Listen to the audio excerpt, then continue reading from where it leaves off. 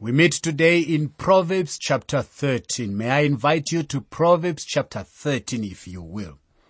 We continue in this section where we are learning some great principles of life. We have here the kind of teaching that a father might give to his son or a teacher might give to his pupil. The scoffer or the scorner's unwillingness to accept rebuke is once again cited. The speech of the good man is life-giving, and he and others are benefited by it. The treacherous have no desire to further righteousness, but rather are filled with a desire for violence and trouble. Truth in the heart is the secret of practical righteousness. Falsehood is an abomination to those who are in the way. The wicked become more odious with the advance of time and are ultimately overthrown by their own sin. It is in the nature of the wicked man to play the hypocrite when it suits his diabolical purposes. At times he feigns riches and then again feigns poverty. That which will bring him greatest personal gain dictates the direction his pretense takes. Proverbs chapter 13 verse 1. A wise son heeds his father's instruction, but a scoffer does not listen to rebuke. Although Solomon was not David's favorite son, Solomon did at least listen to him. He is an example of a wise son who heard his father's instruction. Rehoboam, on the other end, the son of Solomon, is an example of the scoffer or the scorner who did not listen. He is an example to us of the dark side or the negative side, as we have found in many of these proverbs. But there are other examples that we could find in Scripture. Here is Proverbs 13 verse 2 to verse 4. A man shall eat well by the fruit of his mouth, but the soul of the unfaithful feeds on violence. He who guards his mouth preserves his life, but he who opens wide his lips shall have destruction. The soul of a lazy man desires and has nothing, but the soul of the diligent shall be made rich. Now, it is often said that the difference between success and failure is determined by how badly one wants to succeed. Yet while desire is certainly important in achievement, desire alone will not prevail. Instead, diligence seems to make the difference. Diligence, however, does not necessarily mean just working harder, but it also means working smarter. You will remember that the Apostle Paul put it right on the line to the Thessalonians. There were some religious, pious souls there who said, "We are looking for the Lord's coming," and they quit work. Paul wrote and said, "If any who do not work, neither should he eat." 2 Thessalonians 3 verse 10. You see, we are to work. If you really believe that the Lord is coming, it will make you a better worker. It will make you a better worker. A righteous man hates lying, but a wicked man is loathsome and comes to shame. Righteousness guards him whose way is blameless, but wickedness overthrows the sinner. Proverbs 13 verse 5 and verse 6. Now this refers to truth in the inward parts. This is the background of practical righteousness. God hates that which is false. He cannot tolerate it.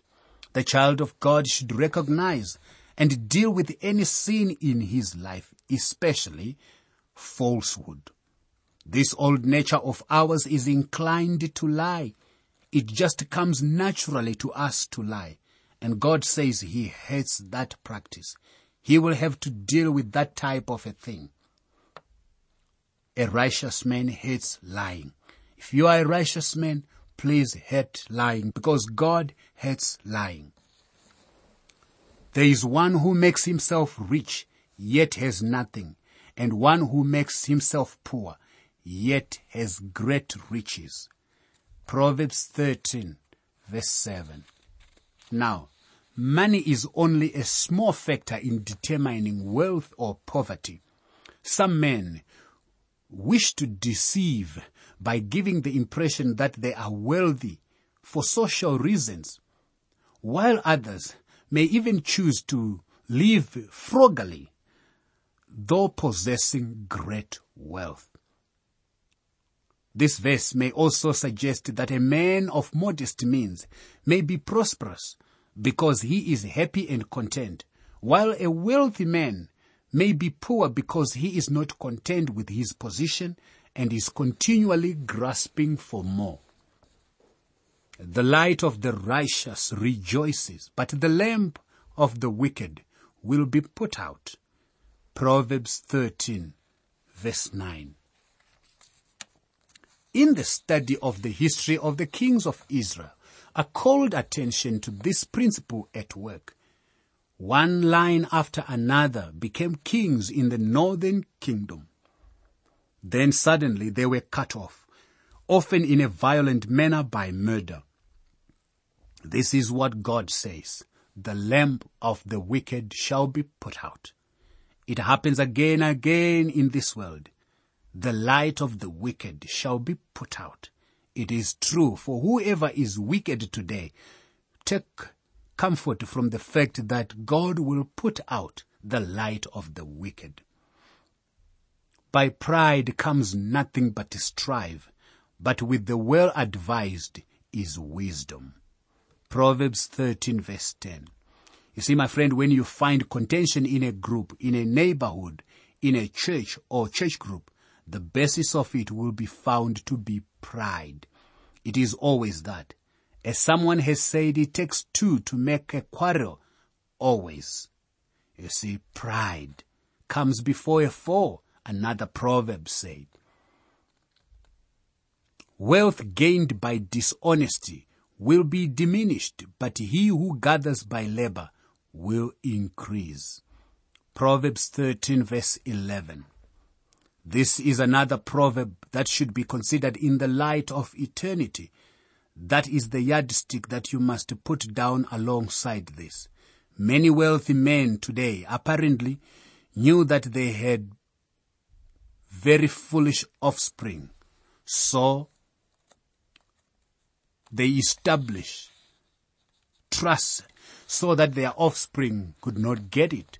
Such an arrangement is made so that their offspring can live off the income, but they cannot touch the estate itself.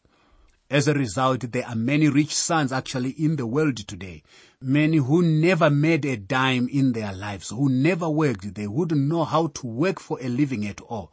Yet they are heirs to tremendous fortunes. But they have been protected so that they cannot touch the principal of their estates.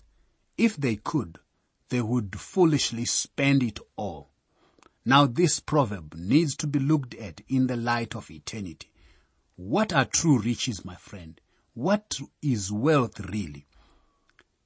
Is it those stocks and bonds? Well, the individual is going to lose them someday. Death took them away from the original owner. Nobody came in and stole them. He stole away. He went off and left them. And that's going to happen to those who own those stocks and bonds today. Whatever it may be, they may even just end up being state property. But the true riches, my friend, what is it? Is having eternal life. You will live off that wealth of having hidden your life in Christ. And passing on that godly legacy to your own children is the most precious thing to ever do in life. Hope deferred makes the heart sick, but when the desire comes, it is a tree of life. Proverbs 13, verse 12. The word deferred is literally drawn out, that is, delayed in fulfillment. You see, God's harvest is slow in maturing, as James 5 verse 7 says. And sometimes the delay makes the heart sick.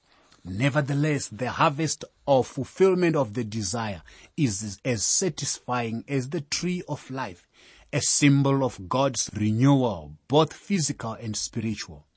The blessed hope that Titus 2 verse 13 speaks of for every believer is that scarlet thread of redemption, which is the reward of patience, issuing in the exciting fulfillment of God's promises.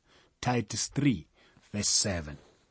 You can also keep hoping for something that doesn't come to pass, my friend. That will make the heart sick. This is the reason we ought to be in step with the will of God in our lives, because we hope for many things that will not be realized in our lives at all.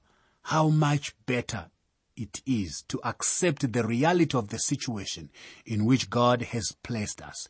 But we have a hope that does not disappoint in Christ Jesus. Here is Proverbs 13, verse 13 to verse 15. He who despises the word will be destroyed, but he who fears the commandment will be rewarded. The law of the wise is a fountain of life, to turn one away from the snares of death. Good understanding gains favor, but the way of the unfaithful is hard. Now, all through Proverbs, there is this contrast between righteousness and wickedness. God hates pride. God hates lawlessness. He hates hypocrisy. He has no use for this type of a thing that arises out of our human nature.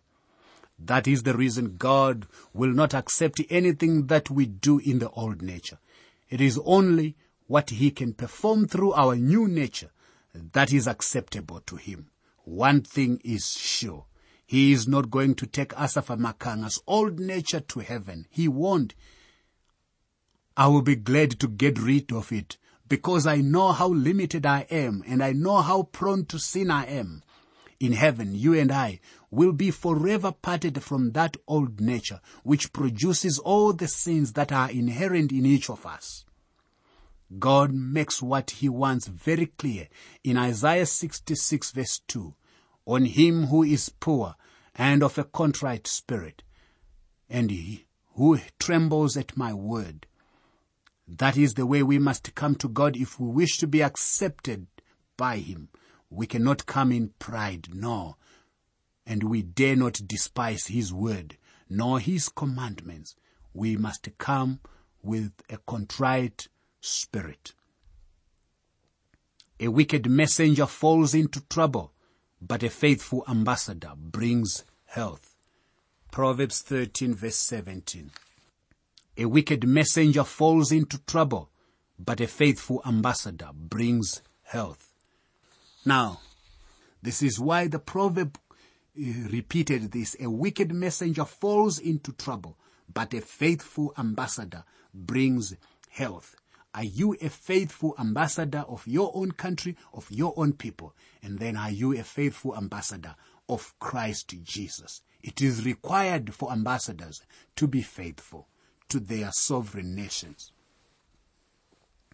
He who spares his rod hates his son, but he who loves him disciplines him promptly. Proverbs 13 verse 24. He who spares his rod hates his son, but he who loves him disciplines him promptly. Now, no parent enjoys hearing the plaintive cries of a little one in response to correction or punishment. As a result, some parents back off from enforcing tough standards, certain that a happy child is a healthy child. But Proverbs here says that discipline is a demonstration of love, whereas lack of discipline is a form of hatred. Do you care enough for your children to set limits on their behavior? The proverb hurts is used here in a figurative sense.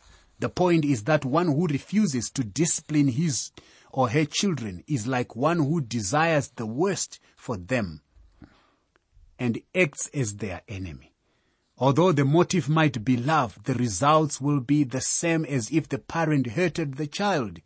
In other words, A parent does not show his love for a child by overlooking the child's faults and disobedience and neglecting to discipline him, but rather by influencing him to go the right way and prohibiting the child's self-will from gaining control over his life. God's rule for disciplining children, which is found in Proverbs chapter 3 verse 12, also in Hebrews chapter 12 verse 5 to verse 11, also applies to the parent-child relationship. Throughout Scripture, the rod represents power and authority, and the book of Proverbs presents this rod, also used in Psalm 23, the Shepherd Psalm, verse 4, as the instrument of discipline. As children experience love and learn obedience from parents, they can better recognize God's love and respond to his discipline. Matthew 7, verse 7 to verse 11. So parental discipline must be patterned after divine discipline. Hebrews 12, 5 to 11. Discipline or chastisement is an expression of love in this verse. It is inextricably bound to hope for the most effective development of the child. It is a means of cleansing, according to Proverbs 20:30. It is a tool for driving out foolishness, according to Proverbs 22 verse 15. It is a vehicle for breaking the rebellious heart and thereby may deliver a child from eternal punishment, according to Proverbs 23 verse 13 and verse 14.